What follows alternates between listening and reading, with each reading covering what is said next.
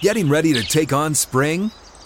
Make your first move with the reliable performance and power of Steel battery tools. From hedge trimmers and mowers to string trimmers and more, right now you can save $50 on select battery tool sets. Real Steel. Offer valid on select AK system sets through June 16, 2024. See participating retailer for details.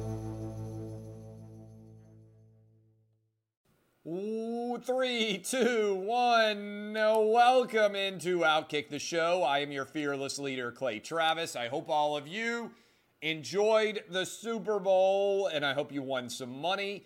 We'll break everything down here momentarily, but right off the top, I want to start here. We got to dive into Stafford and Odell Beckham and Cooper Kupp and Joe Burrow and Jamar Chase and Eli Apple getting roasted and toasted and everything else.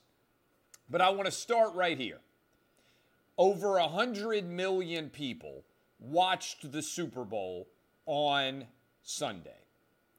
All of those 100 million plus people who watched saw when they showed all the crowd shots, but particularly Ben Affleck and J-Lo, Charlize Theron, LeBron James, Jay-Z, all of the celebrities that they flashed on the screen, including, if you want to make him a celebrity, LA Mayor Eric Garcetti, refused to follow the requirement that everybody who went to the Super Bowl needed to wear a mask. Okay? Let me repeat that. All of those celebrities and virtually every person in that 70,000 plus stadium violated Los Angeles County's mask mandate. Over 100 million people watched a completely normal Super Bowl, and all of the state of California, and many of you out there who are parents listening to me or watching me right now, maybe some of you, the kids who are in school yourselves, you had to wear masks to school on Monday in much of the country. That is an outrage. That is an absurdity. Everywhere out there is starting to end their mask mandates, but they're doing it in reverse order. For instance, Washington, D.C. has announced that vaccine passports are over and that the indoor mask mandate will be soon too. Yet they are still requiring kids to wear masks in school. If we are going to open bars and restaurants and gyms and movie theaters 100% back to normalcy for adults, why in the world are kids still being required to wear masks when, one, we know masks don't work, but two, if you are concerned about health, kids have the least risk from COVID of anybody on a statistical measure. Instead of starting by lifting mask and vaccine requirements on bars, restaurants, gyms, and movie theaters, among others, why would we not start with schools and work towards those other places since kids are under the least risk? I am outraged, honestly, that kids continue to have to wear masks in this country. If you saw the viral video go out from Las Vegas of the kids when they are told in their elementary school classroom that they no longer have to wear masks. We've been making kids in many parts of this country wear masks for 2 years now. The number of kids with speech issues is up 300% in this country because watching the way mouths move and the way words are articulated is wildly important for learning how to speak yourself and certainly for learning how to speak a foreign language. So as we watch an event like the Super Bowl, to me, when 100 million people are watching 70,000 plus, mostly rich and many famous people, deciding that they are not in any way going to wear a mask, why in the world are masks being required anywhere? And I have to tell you, I was in LA for a week. I flew out there on Sunday. I flew back on Saturday night, right before. I watched the Super Bowl from my couch. I always like to watch the Super Bowl from home. People say, why do you leave before you go to the Super Bowl? Because I'd rather talk about the Super Bowl like 100 million people watch it than I would watch it in person with 70 some odd thousand people, unless and until one day the Titans are in the Super Bowl or my beloved city of Nashville, my hometown, hosts the Super Bowl, which I'll get to in a minute here. But I have to say it is shameful, it is inexcusable, it is indefensible that any kid in America today was wearing a mask. There's no science to support it. It is a child abuse, a form of child abuse in my mind, for kids to be required to wear masks right now. Okay, so that's my big picture takeaway outside of the world of sports. What's the takeaway from the Super Bowl itself? First, Sean McVay did what was necessary to go get the guy who could win him a Super Bowl. Got there before with Jared Goff, only put up 3 points, knew that Goff's limitations would keep him from winning a Super Bowl, even though he had a wildly talented team surrounding the quarterback position. Goff was good, not good enough to win a championship with. You go get Matthew Stafford, never won a game in 11 years with the Detroit Lions. He rolls into the Super Bowl, wins 3 straight playoff games, now a 4th straight postseason game. And I believe now Matthew Stafford cemented his legacy, will be an NFL Hall of Fame quarterback. Thrown for almost 50,000 yards, will play another 3 or 4 years at least. Certainly will add, assuming he stays healthy, over 10,000 more yards going forward. Signature win for 36-year-old Sean McVay.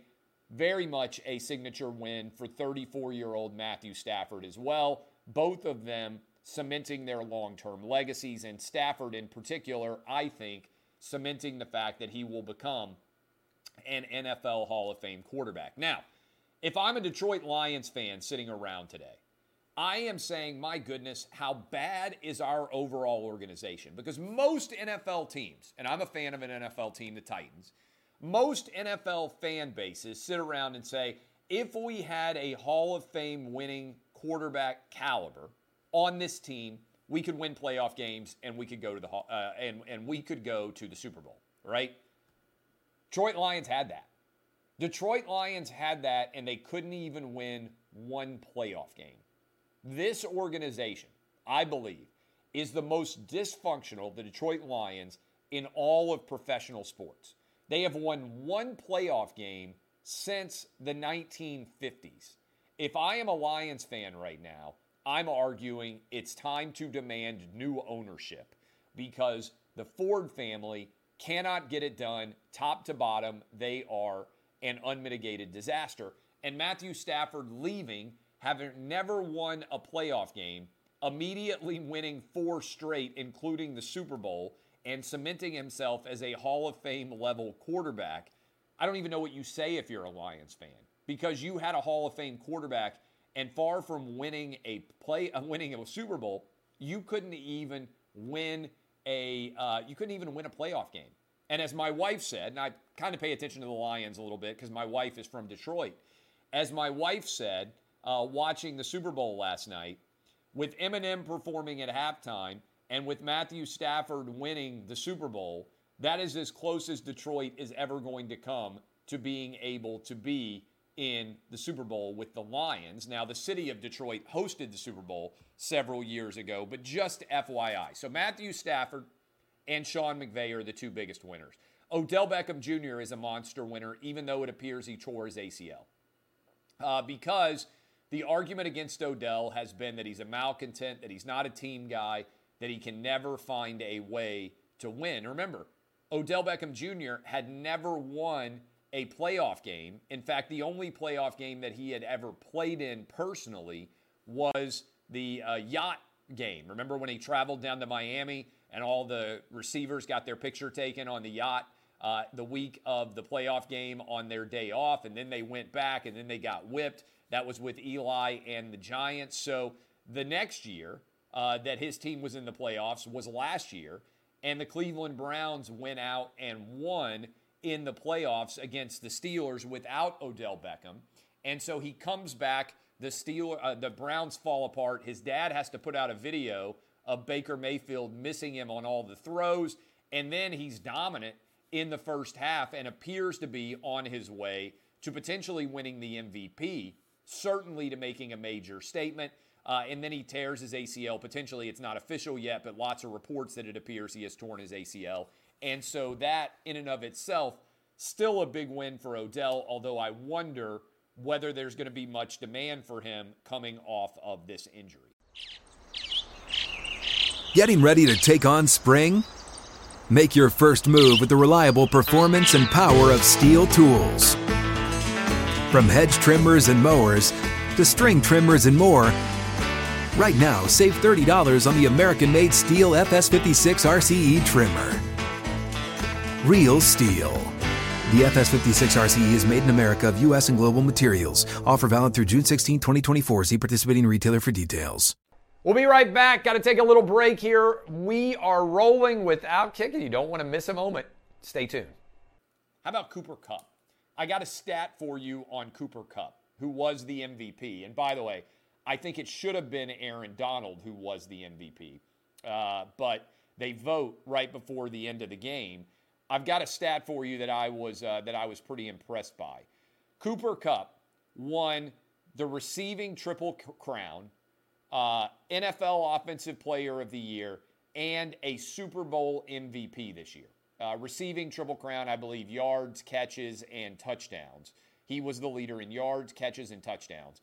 Also was the Offensive Player of the Year in the NFL and the Super Bowl MVP. Jerry Rice is the only other wide receiver in NFL history to do all of those things in a career. This is according to Nick Wagner. That means there is a strong argument that based on yards, based on catches, and based on touchdowns,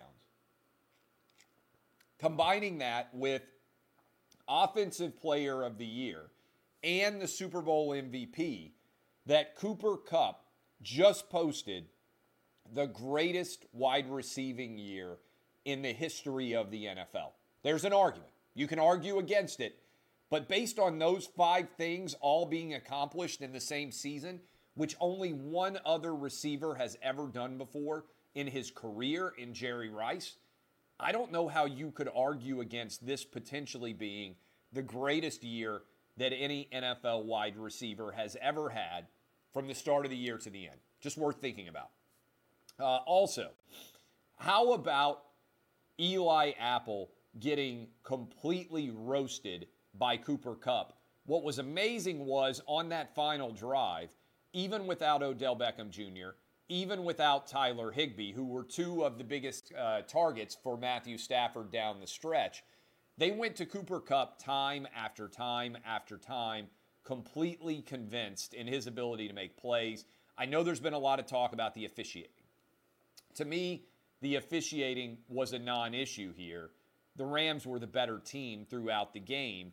And if you want to talk about the single biggest blown call of the game, it wasn't calling offensive holding or offensive pass interference late. I think those were the right calls. It was the blown call on the 75-yard touchdown when Jalen Ramsey got his face mask grabbed and was completely thrown to the ground in the midst of that catch. That should have been offensive pass interference. That should have been a penalty to move them back and make it, I believe, 1st and 20 to start that drive to begin the second half. That play gave the Rams the Bengals the lead, and was then quickly followed up by an interception from Matthew Stafford on the next play, which allowed a 10-point swing effectively. Who knows how that game would have played out? I feel as if the Rams would have likely dominated even more if Odell Beckham Jr. doesn't get injured and if the game had been officiated in that manner where you took that 7 points off the board.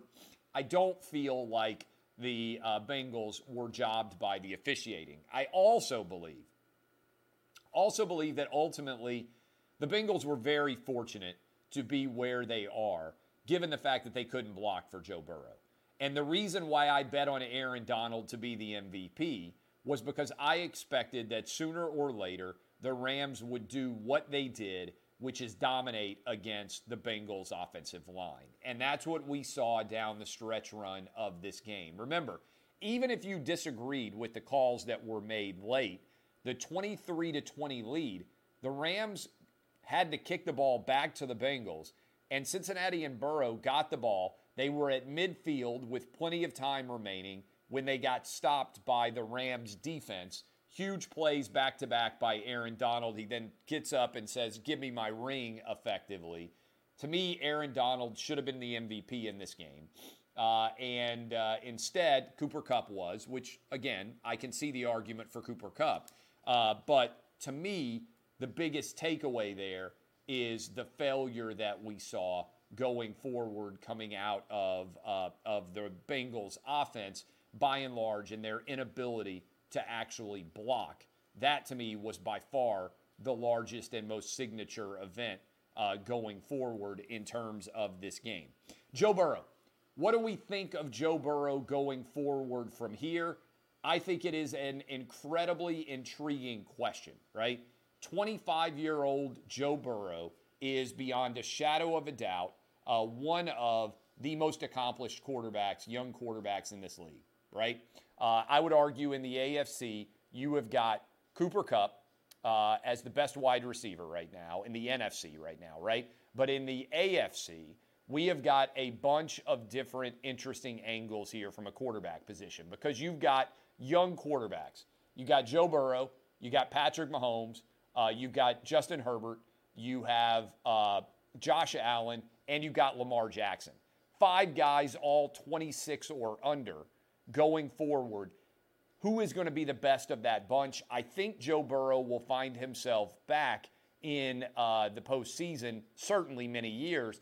I'm not sure how many Super Bowls he's going to make, simply because it's so hard to make a Super Bowl, and there are so many talented young quarterbacks in the AFC. So that's why this one stings if I'm a Bengals fan. Yes, you can go get better help on the offensive line. Yes, I think that Zach Taylor made the right decision in going out and getting Jamar Chase instead of taking Penei Sewell. But I still feel, by and large, like the grand scheme of things, there are going to be relatively few games where Joe Burrow has a chance to win a Super Bowl. It's hard to get to the Super Bowl. Cam Newton never got back. Matt Ryan, it doesn't seem like, is ever going to get back. We get spoiled by the Bradys and the Mahomeses and the Peyton Mannings of the world, who make a lot of Super Bowls. Remember, Aaron Rodgers has only been to 1 Super Bowl in his career.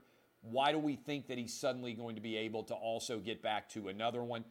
I think it's going to be far more challenging than many people would recognize. I love Joe Burrow. He's already won the Heisman. He's already been the number 1 overall draft pick, won a national championship at LSU. I think he will win a Super Bowl before his career is over.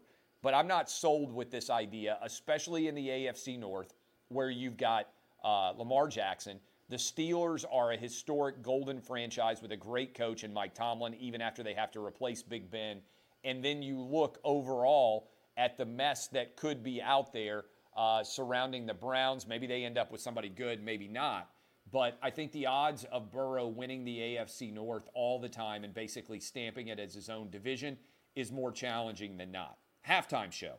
A lot of opinions out there on the halftime show. I loved it because I think the 1990s are the greatest decade in American history. This is the music I grew up on, right? Snoop Dogg, Dr. Dre, to a certain extent,